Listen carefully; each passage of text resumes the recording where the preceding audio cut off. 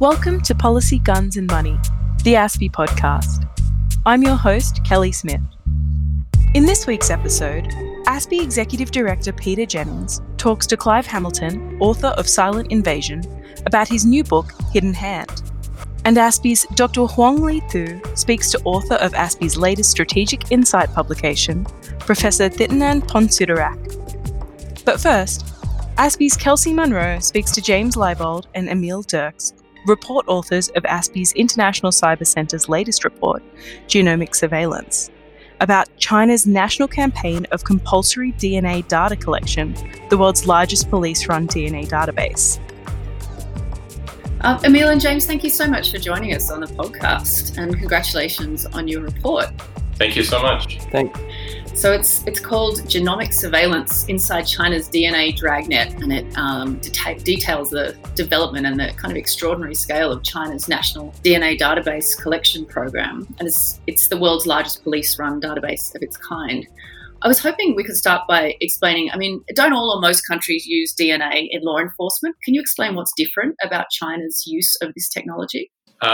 Sure. So yes, all countries or most countries, police forces use some form of forensic analysis involving DNA analysis. That's not surprising. And China does have a forensic database which is full of DNA samples that they've collected during criminal investigations. So these are people who are suspected or have been convicted of criminal offenses, serious criminal offenses. The difference, though, is the program that James and I have looked at is the police are deliberately targeting people who are neither suspects of criminal activity, nor have they been charged or convicted of criminal activity. And in fact, the police are collecting these DNA samples outside of any ongoing criminal investigation. So it's sort of a preemptive approach. They're building a database before they need it, in a way. Yes, one could make that argument, sure. How does it work technically? So basically, the program that they're engaged in right now is targeting specifically men and boys. So there is, from our research, we found no evidence that this particular program is targeting women or girls.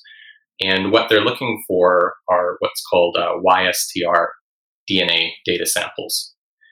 So unlike autosomal DNA, YSTR samples aren't really all that great at identifying a particular person. There's not really much genetic variation between a YSTR sample of a man and his patrilineal blood relatives. So say, for instance, my YSTR sample would be very similar to my dad's and my paternal grandfather's and maybe extended paternal cousins.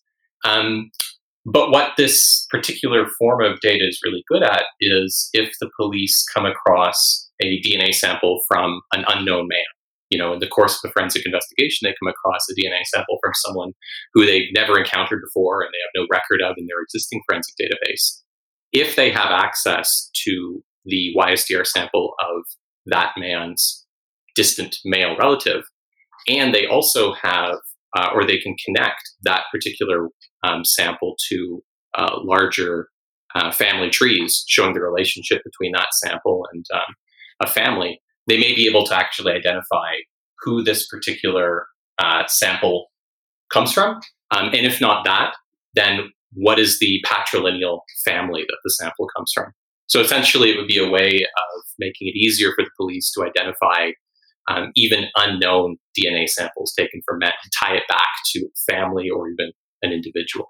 And is that a more, cost-effective process for the authorities too? Because they had used similar programs, but with more widespread collection in places like Xinjiang and Tibet. Isn't that right?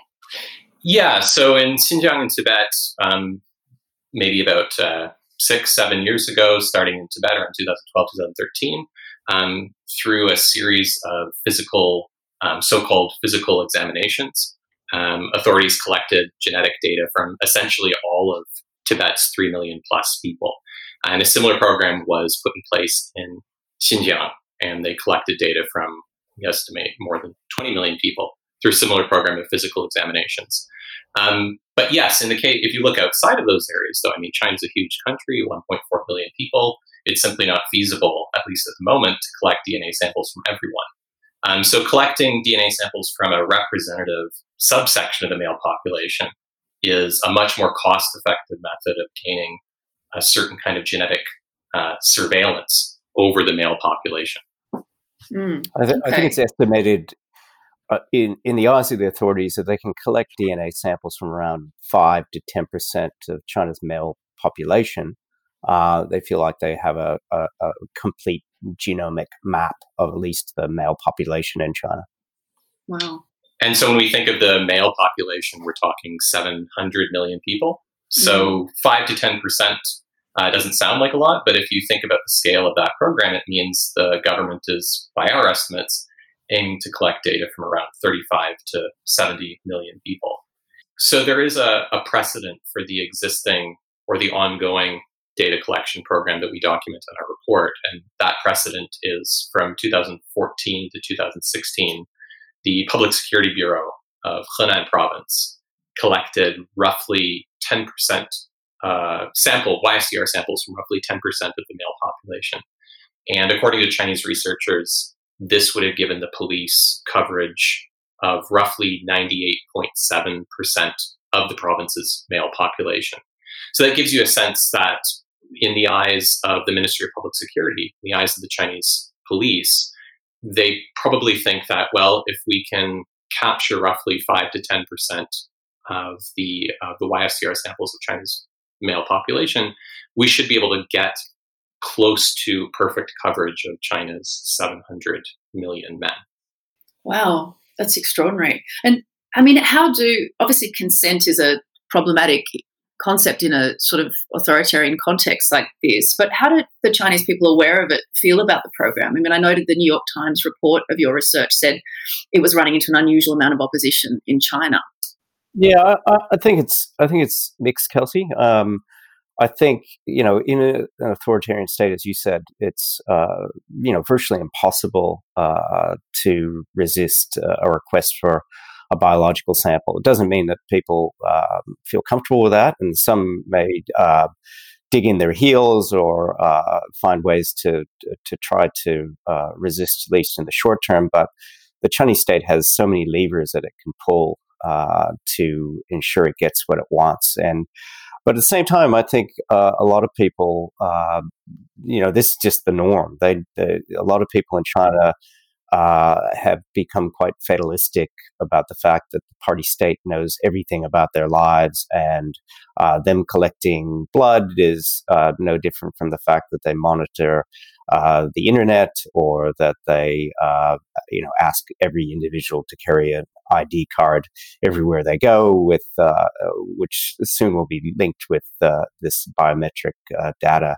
So, we don't have the same level of privacy considerations in China. But of course, that doesn't make this something that should be condoned.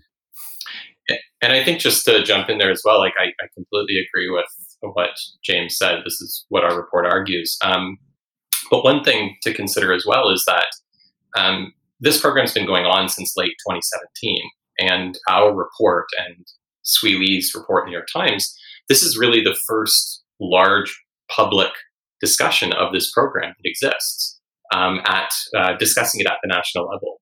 So even though the Chinese government, the Ministry of Public Security, has been engaged in collecting YSDR samples from men across China for more than 2 years now, they really haven't admitted this to the public, which I think in our minds suggests that they do know that there's a certain sensitivity around these issues, that it's possible that were they to be open, quite blatant in what they're doing, and to announce this, had they announced this nationally back in 2017, there might have been pushback.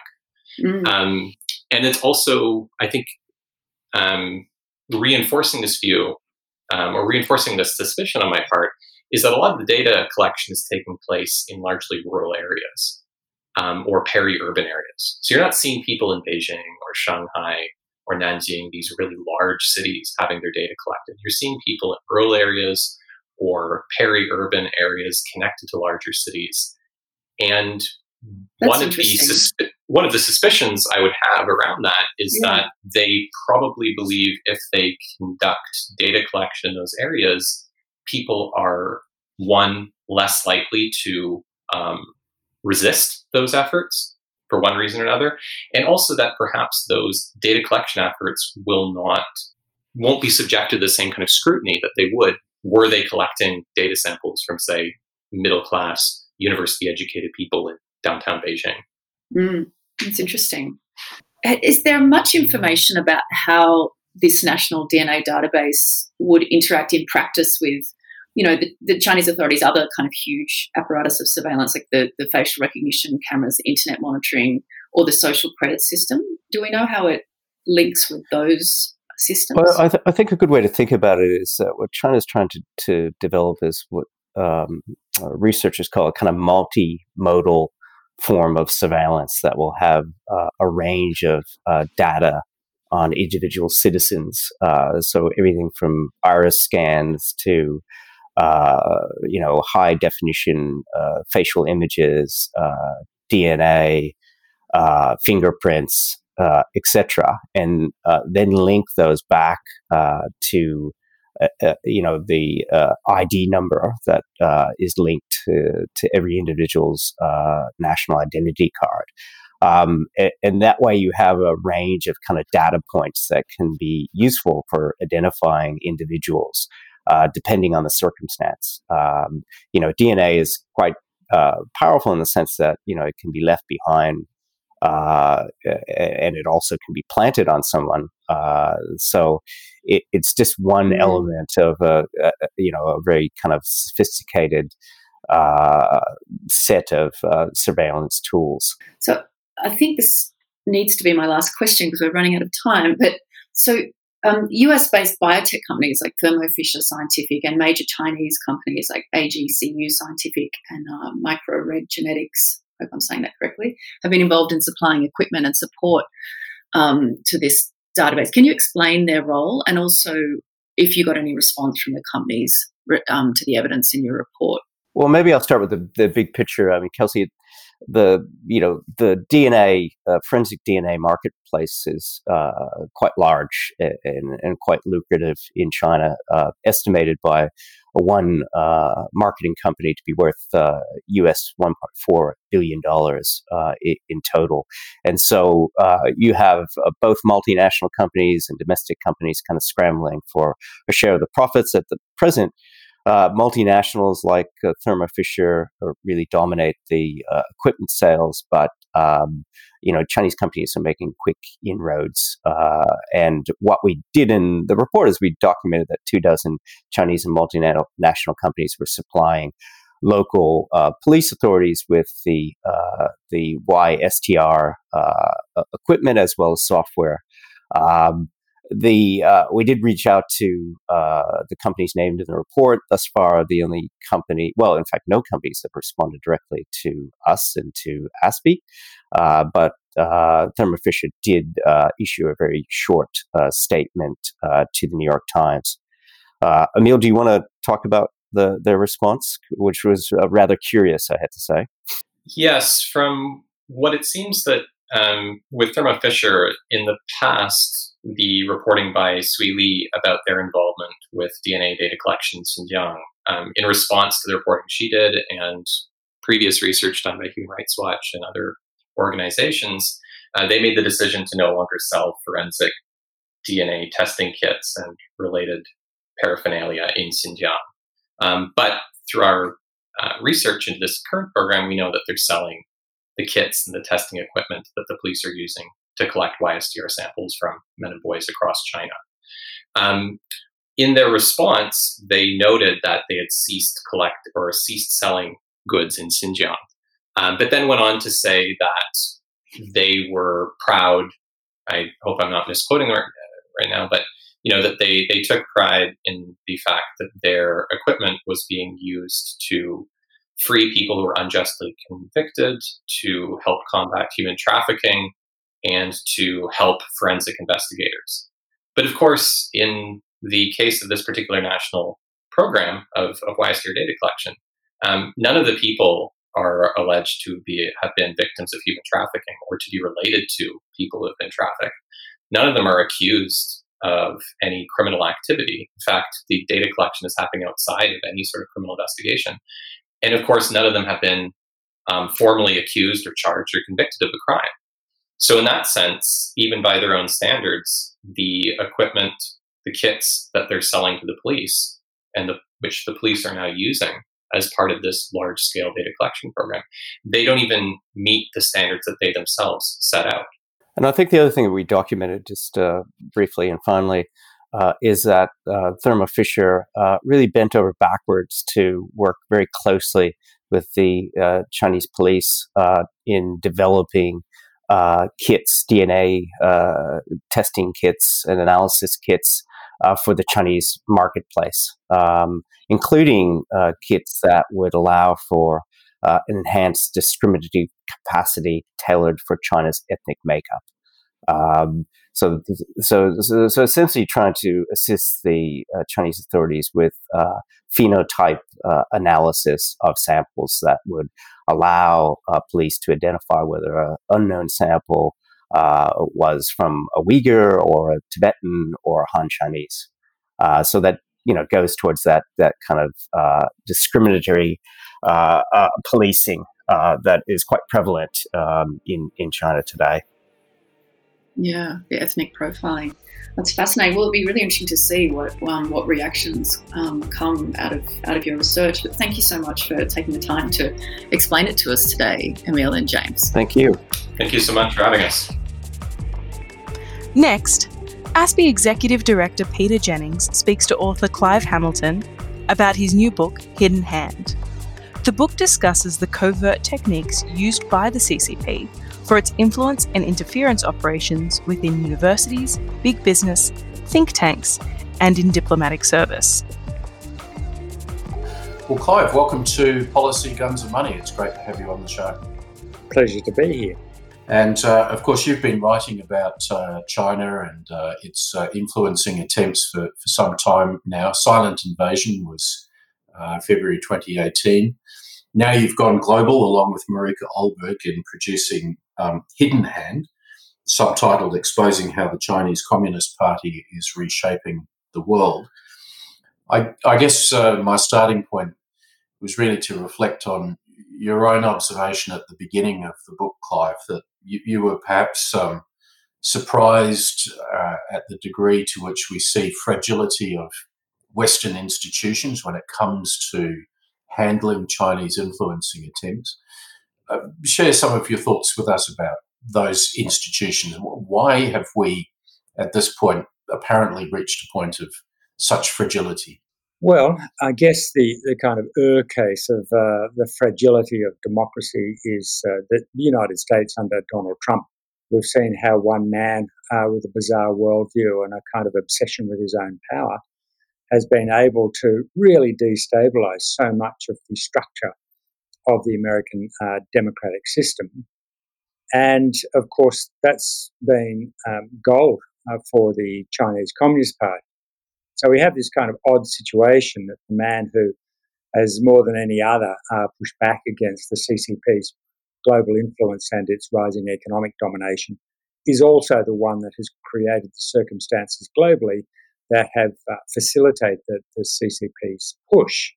Of course, Trump has also broken down and often dissed the global alliance system. I mean, some of the traditional friends who ought to be getting together to push back against CCP influence, I'm thinking Europe in particular, became extremely alienated from Trump. And so, with good reason. And so I note in Germany, for instance, unlike most other countries, the kind of anger at the wolf warrior diplomacy in China has not really cut through in Germany. And along with the extraordinary power of German industry, particularly the auto industry, Germany is taking a very kind of soft approach and wants to cultivate deeper links with Beijing. And I think this has been facilitated by the way Trump behaved. Well, I've certainly observed in the German context almost the counterproductive way in which the United States has attempted to for example, persuade Germany not to allow Chinese companies into the 5G network. I think some American interventions might have inclined the Germans to perhaps be a bit more open to the other ways of thinking about it.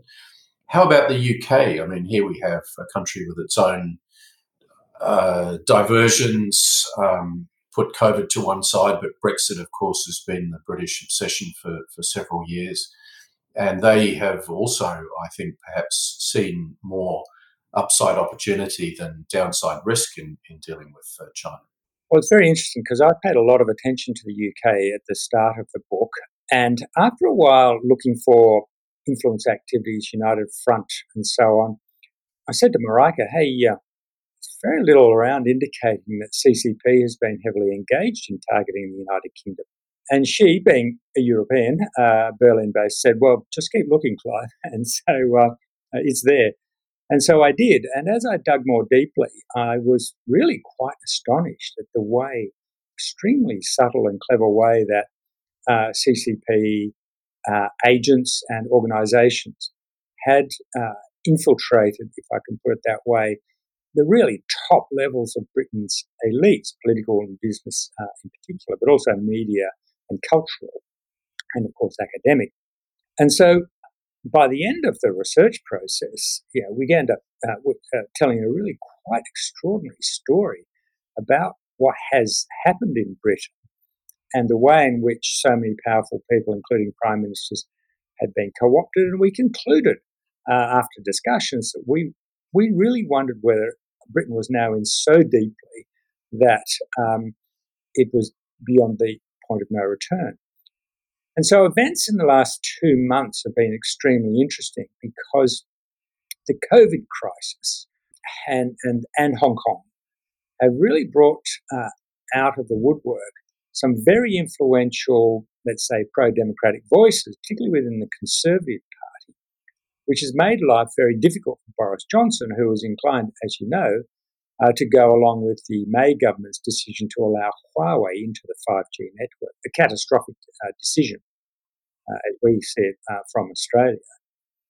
But the tide seems to have turned. Well, I'm not going to quite say that. I'll say, well, let me stress seems to have, because as we detail in the book, the influence of the CCP and its agencies at top-level elites in Britain hasn't gone away. They're there. They're just lying low. So we'll see when the immediate crisis passes and perhaps when the Hong Kong situation dies down, although that seems that it will go on for quite some time, we will see these pro-Beijing forces within the elites start to exert their influence again and perhaps try to take Britain back to the golden era that Beijing and London declared. I don't know if it's wishful thinking on my part, Clive, but I look at some aspects of wolf warrior diplomacy and ask myself, is this the signs of Chinese panic, Communist Party panic, that the wheels are beginning to fall off the Belt and Road initiative, and that the panic is now pushing them to sort of ever more strident ways of expressing themselves that really has a counterproductive effect, I think, from a perspective of China's long-term interests. Is this COVID undermining the Communist Party's plans, or am I being too wishful thinking? Well, it's a real conundrum, though, wolf warrior diplomacy, isn't it? Because on the one hand, it appears to be a manifestation of overweening confidence that, we don't have to pretend anymore. Gloves are off. We're just going to start pushing people around. And if you do something to displease us, then we're going to come after you with insults, with threats, with real punishments, as we in Australia are seeing today.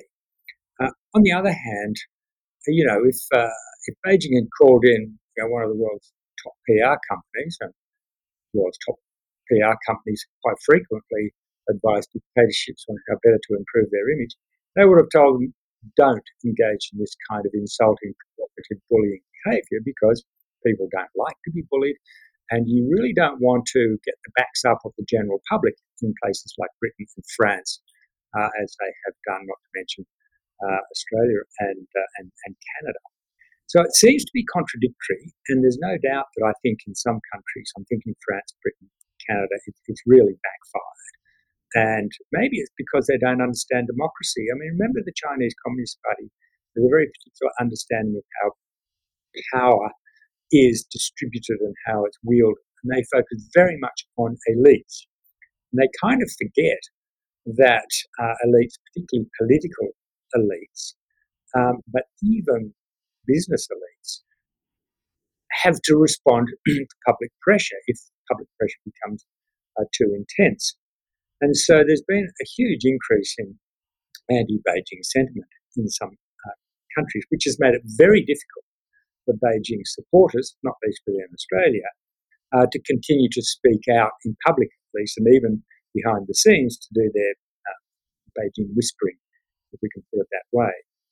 So COVID and the CCP's management of it in the early days, and then its later wolf warrior diplomacy, has undoubtedly been a massive propaganda setback for the party. And they don't seem to have worked out how to come back from that, because they are in trouble. Come back from it, they will. They will recalibrate. But it's a bit hard to see now how it might unfold in the months to come. I can imagine how a Communist Party under different leadership could walk back from this situation. But it seems to me now, if you consider Xi Jinping in particular, that it's his personal authority is tied to the mishandling of COVID. It's his personal authority that's tied to Belt and Road. Therefore, he has to make Belt and Road a success. Have we got to a point where the only way China can reverse course on this is to see Xi Jinping ultimately deposed from the leadership? Well, that's certainly one way, and perhaps the most plausible way, whereby the CCP might step back and recalibrate, because by toppling President Xi, it would give them an excuse to do it.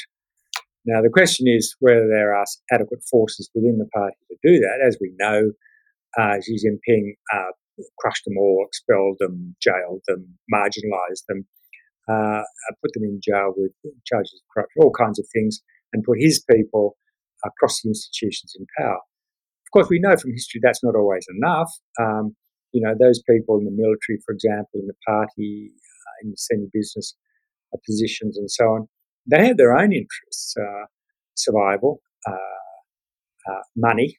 Let's not forget that the red aristocracy is heavily involved in China's corporate structure.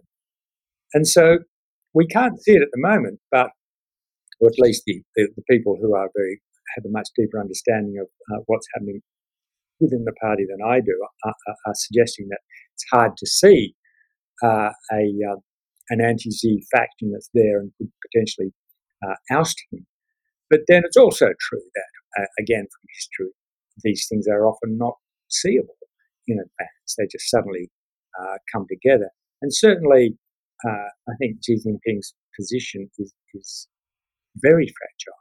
I mean, he might come out of it the ultimate leader, but on the other hand, if things go badly, if there were, for example, another big outbreak of COVID, or if there's some military adventure that goes pear-shaped, all kinds of things could happen, then the president would be in severe trouble. Clive, I wanted to, your new book really focuses on the democratic West, but I wanted to drag you back to Australia just for one question.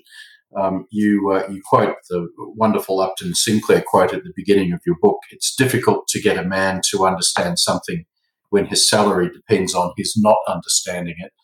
And I wondered if you could apply that for me to the Australian university experience. Obviously, our universities are now confronting a really serious challenge to their business model because of COVID, and that's leading some, at least, to call on government to find mechanisms to get large numbers of Chinese students back into Australia. I've written elsewhere that is a business model that's probably permanently broken for reasons of the virus, if not for political reasons. But how do you, 2 years on from silent invasion, think about the position of Australian universities now. Is there going to be a future for them that helps to break this dependence on the income stream, which is derived largely from big numbers of Chinese students? It's impossible, I think, to see universities going back to where they were 6 months ago. So much has happened that has brought the whole model crashing to the ground.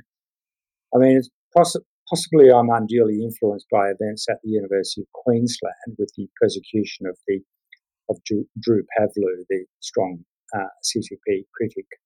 I noticed the other day a small report in the Courier Mail saying that graduates, alumni of UQ were deserting it in droves as they go to them to appeal for donations. I mean, the UQ has suffered a massive, massive reputational loss.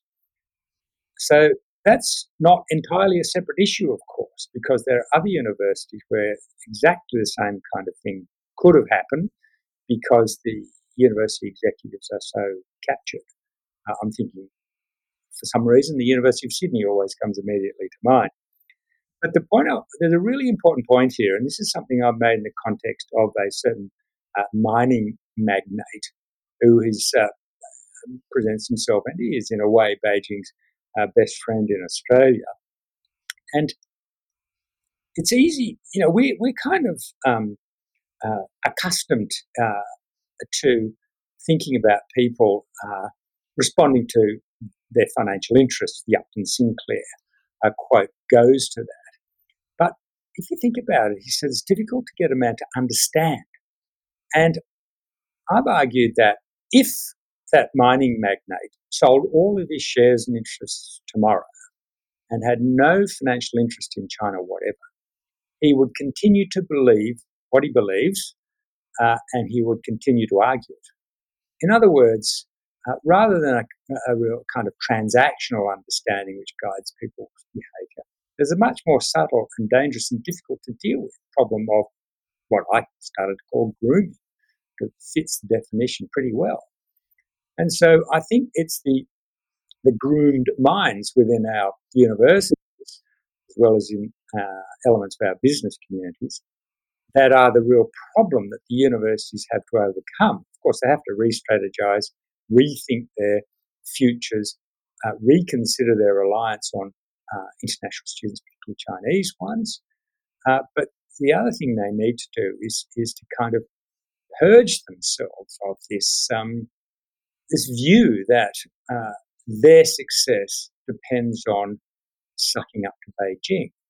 And that's rife within Australia's universities. Not all of them, but certainly the group of 8. And so I think that's the longer-term challenge that the universities need to tackle.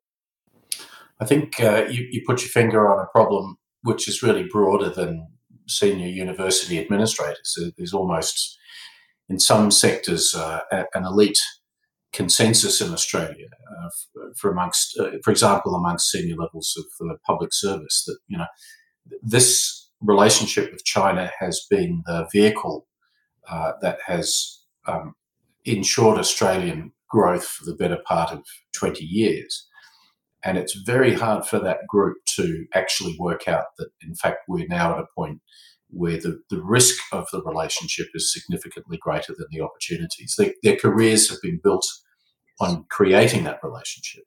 And now we're asking them to rethink this and work out ways to put more distance between ourselves and China. It's very hard for a lot of people. Absolutely. And one that came to mind the other day when I was writing a submission to this parliamentary inquiry into the diversification of trade was on the question of diversification and what the government could do to encourage it. And one suggestion I made is that Austrade should be instructed to, rather than relentlessly focusing on development of links with China, to actively pursue diversification for certain sectors away from China. But in order to do that, you would actually need a whole kind of cultural clean-out of Austrade, because the organisation, as you say, Peter, has been captured by this view. I mean, it's self-definition It's how those people define their roles in life. And unfortunately, I mean, it's exceptionally difficult for people to make that kind of change, even if they're instructed to do so by the minister, because they're now locked into a whole network of connections and relationships and self-reinforcing opinions and a worldview within that organisation, which makes it exceptionally hard for it to make that transition. So we shouldn't underestimate how difficult it will be after many, many years of this developing view that Australia's future depends on China, something, of course, which the Chinese Communist Party has cultivated at every opportunity. I wonder if, haven't seen it, but this might be a surprise to people, but my original training, my PhD, is in economics, and so I do actually think as an economist frequently, despite the fact that I never work in the field. But without China, if you just kind of took it out of the picture, I'm guessing over the last 20 years, Australia's growth rate, GDP growth rate, might have been, half or maybe 1% less than it would have been. But without China, other things would have emerged, the whole, opportunity cost, other opportunities. And so it probably would have cost us, on net terms, 0.5% of our growth rate. So this is not the whole of Australia's development has depended on China and will continue to depend on China. I'm not saying China's not important. It will be and it will continue to be. And decoupling as a general strategy won't work and is not desirable. But certainly there are a whole series of sectors where there will be and should be some hedging, decoupling, diversification. And of course, one last point here, which I'm sure you're very alert to, and that is that we're definitely seeing, which is something I actually suggested would happen a couple of years ago, that the world is dividing into two technological spheres. China's always been doing that itself, and now the US is saying, hang on, this integration business isn't working in our interests, and we need to protect ourselves. The US is now creating, I think it will create a whole technological world from which China is to a substantial extent cut out, and every nation, including Australia, will need to choose which way are we going to go technologically. Yes, I think that is the world we're heading to. It's been quite a journey, Clive, I suspect, for the both of us. Do you end up more pessimistic having concluded this latest book, or less compared to where you were a couple of years ago with Silent Invasion? It's been really fascinating to track it for the rest of the world, or the Western world at least, because it's given me a much sort of closer sense of how the process has worked in other countries, in our allies of the Western Alliance, essentially. And I was really quite pessimistic for some countries. I mentioned the UK, a bit more optimistic for others, worried about the breakdown in collaboration between Western allies in pushing back against China. But everything has been thrown up in the air as a result of the COVID crisis. And tragic as it has been, of course, in so many different ways, it has galvanized thinking in Western capitals about Beijing and its objectives and its techniques. And so I'm more confident now than I was, at the end of last year, that some kind of sustained pushback will be possible. Clive, it's been a pleasure talking to you. Congratulations on the latest book, Hidden Hand, available in all good bookshops. I commend it to our audience. And thanks again, Clive. Thanks, Peter. Finally, Senior ASPI analyst Dr. Huang Li Thu talks to Professor Thitinan Pongsudhirak about his new ASPI Strategic Insight publication, Thailand's Strategic Drift, Domestic Determinants Amid Superpower Competition. I'm very pleased to release this week's new report entitled Thailand's Strategic Drift, Domestic Determinants Amidst Superpower Competition, which is now available for free download from ASPI website. I'm joined today by the report's author, Professor Thitinan Pongsudhirak. Welcome to the program, Thitinan, and congratulations on your recent promotion to full professor. Thitinan, we first spoke about this collaboration over a year ago, just before the elections in March 2019. But a lot has happened since then that not always gets sufficient coverage in Australian media. Thitinan, your report discusses how this complex web of both domestic and external factors affected Thailand's strategic thinking, foreign policy, and defense policy. Can you tell us some of your main arguments?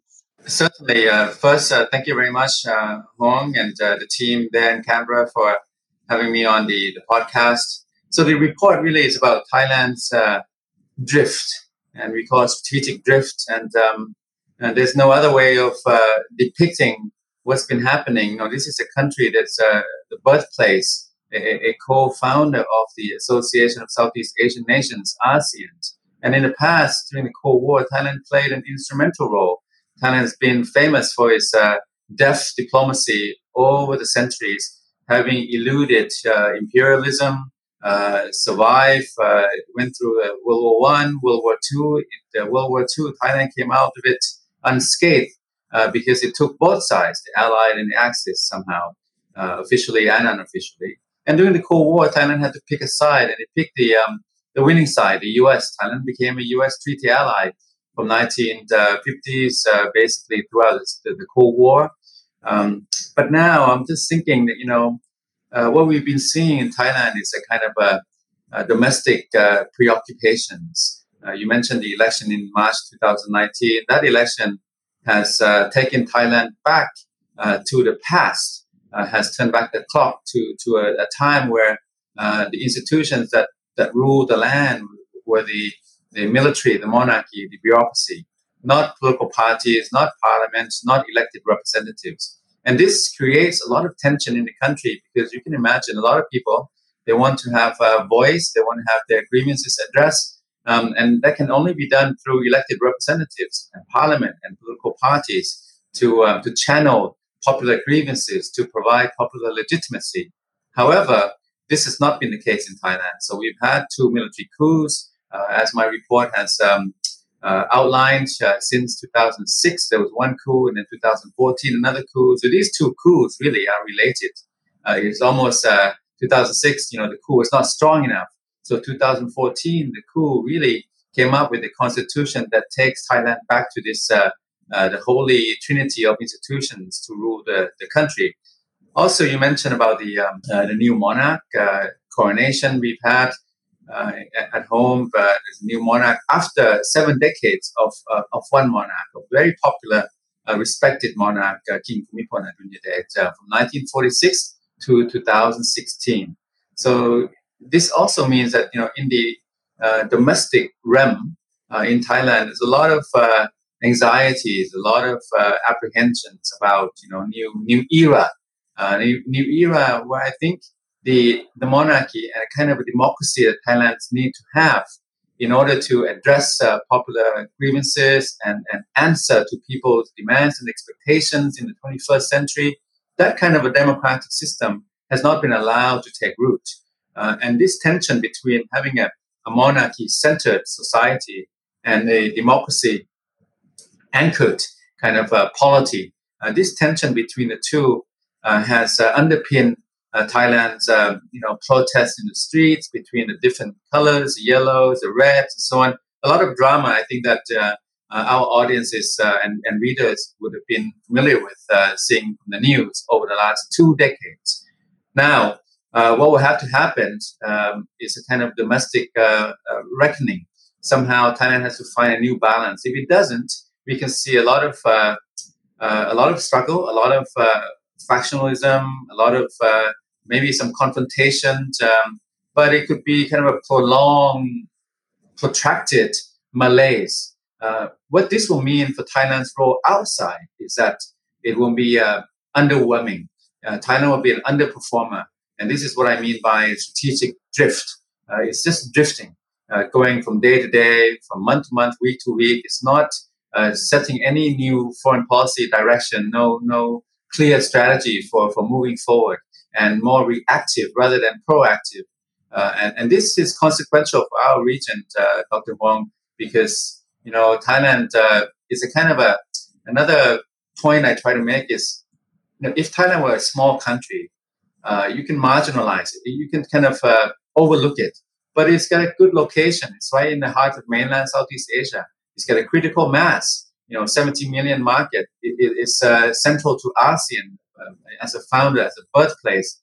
So you cannot ignore and overlook Thailand. But the problem is Thailand is so preoccupied at home with its own problems, and therefore it's drifting outside. But this is quite a grim picture. But at the same time, I think because Thailand's history is full of crafty diplomacy, and as you said in your report, it's in Thailand's DNA to be resilient and resourceful, and it has proved in the history how well it interacted with external powers and competing external powers. Do you think those historical experiences help Thailand at the current great power competition, and how does Thailand, you see, sustain the pressure from the intensifying great power competition? You mentioned a very good, understanding. I think perception of Thailand from outside, and inside as well. I think Thai people are very proud of their long time established kind of world famous independence in a neighborhood where the neighbors, the regional states in Southeast Asia, have been colonized. They've come under influence of foreign powers and so on. Thailand has not. And this is something that marks Thailand out of the pack, something that Thailand's uniquely known for. However, this time, unlike the past, I think the domestic conflict this time is really holding the country back from taking a more assertive, a more constructive role abroad. Diplomacy in the past is very crafty. It's world famous, and it has allowed Thailand to survive through the thick and thin of international life. There have been a lot of headwinds in the past. As a smaller state, we don't get to dictate these things. The bigger powers do, but Thailand's managed to get by. This time, I'm just afraid that the craftiness that we've seen in the past has not been in play this time. And the domestic, Dr. Hong, the domestic outcomes, they impinge on the international geostrategic canvas, because Thailand has become more authoritarian. 2 military coups and democratic setbacks, right? Elected governments have been kicked out at least 3 times. Twice by military, 1 by judiciary in 2008. So this is consequential because as Thailand has become more authoritarian and there's been a democratic rollback reversal, this makes Thailand not very appealing to deal with among the Western democracies. Thailand has faced sanctions and has faced opprobrium, a bit outcast really. But on the other hand, Thailand has been warmly welcomed by China. So in the kind of the geopolitical rivalry competition between China, I think that we have to bear in mind that being authoritarian is consequential. There is something in it, because when you're more authoritarian, you get alienated from Western democracies. But in this day and age, in this era, 2010, 2020s, China is open arms. China is a friend to any regime, democratic, authoritarian, whatever regime. So I think the alienation from Western democracies has brought Thailand, or has nudged Thailand much closer into China's arms. And this has ramifications for the regional framework and international relations, geostrategic canvas, because Thailand is more in China's orbit than in the past, even though Thailand is a U.S. treaty ally. Interesting that you mentioned that, but since President Trump took office, he's been less critical than Obama administration in terms of criticizing Thailand in human rights record and also its domestic democratic health, so to speak. And also, I think Thailand's relations with Japan has been relatively looking good, judging by Japan's investment in the region. And of course, Australia was the first Western liberal democracy to accept Thailand's new political realities by engaging with the coup regime in May 2015, right? So how do you see Australian-Thai relations in particular going forward from now?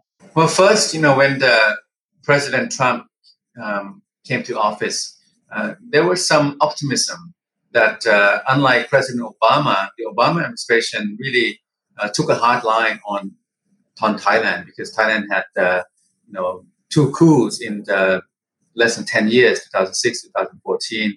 And Obama, I think, was invested in the relationship with a kind of a democracy that Thailand was returning to under the Prime Minister Yingluck Shinawatra, who was overthrown in May 2014. So I think the Obama administration and President Obama himself, I think they took a tough line on Thailand and against Thai military regime.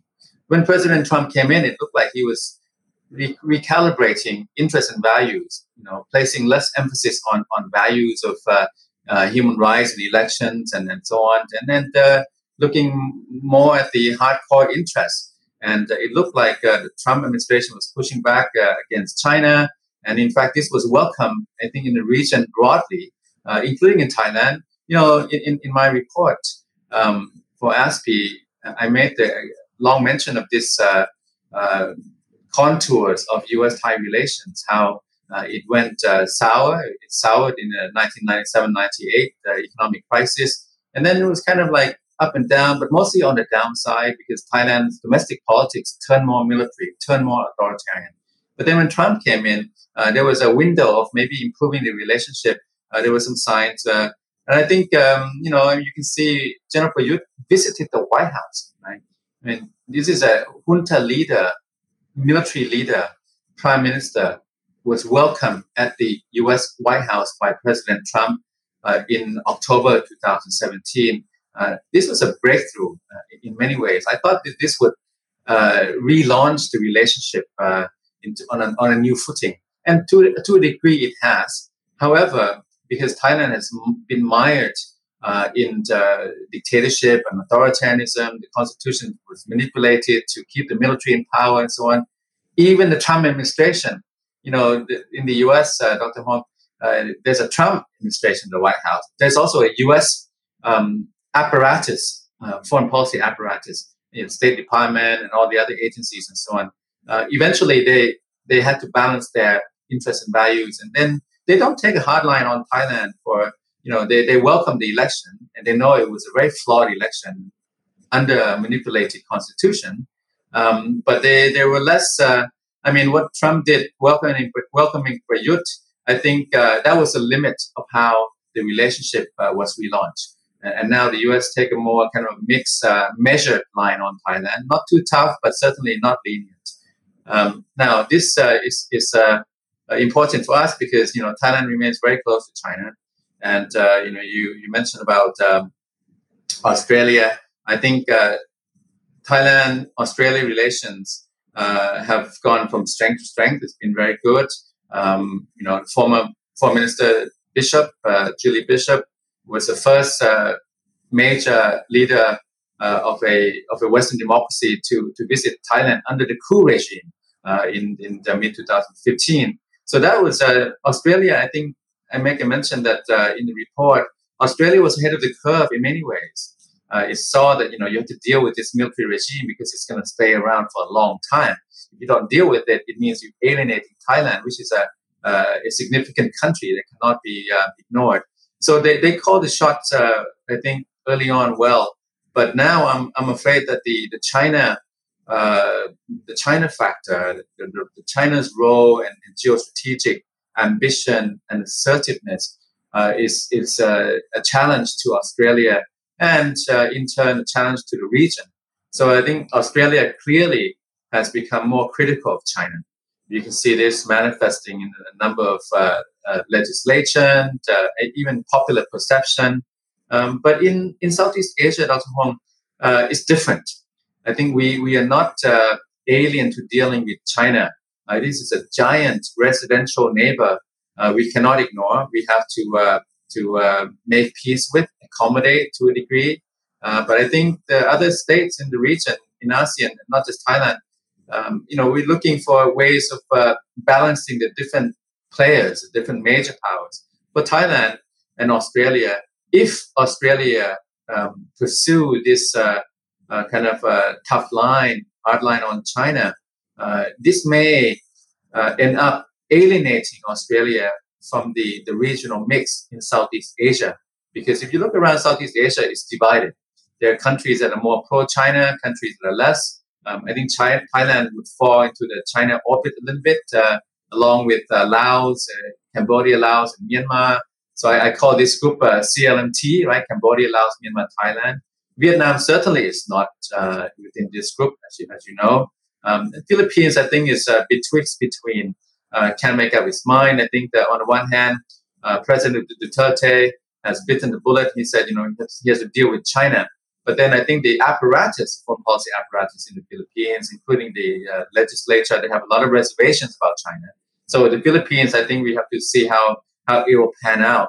The visiting forces agreement, the backtracking to keep that online on board. I think that's a kind of an example about how the Philippines is rethinking its relationship with the U.S. And rethinking whether it can accept a dominant China right next door across the South China Sea. And then the other countries, kind of divided on China. For Thailand and mainland Southeast Asia, if Australia continues to or intensifies its anti-China posture, this will be a dilemma for ASEAN countries in dealing with Australia. I also noticed that Australia has been a little bit more assertive in persuading ASEAN countries to toe a similar line vis-a-vis China.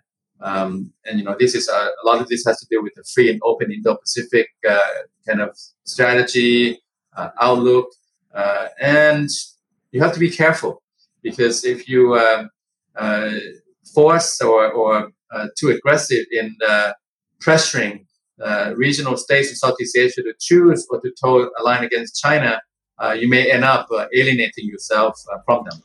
Very important point. We don't have time to tell all the findings, and we also don't want to tell them because we want to invite our listeners to read your excellent report. Thank you so much for your insight, Thitinan. It's always good to talk to you. Thank you very much, Dr. Hong. That's all for this week's episode of Policy, Guns and Money. Thank you for listening in. If you have any thoughts about what we've discussed here today, please tweet us at ASPI_org. We'll be back with another episode next week.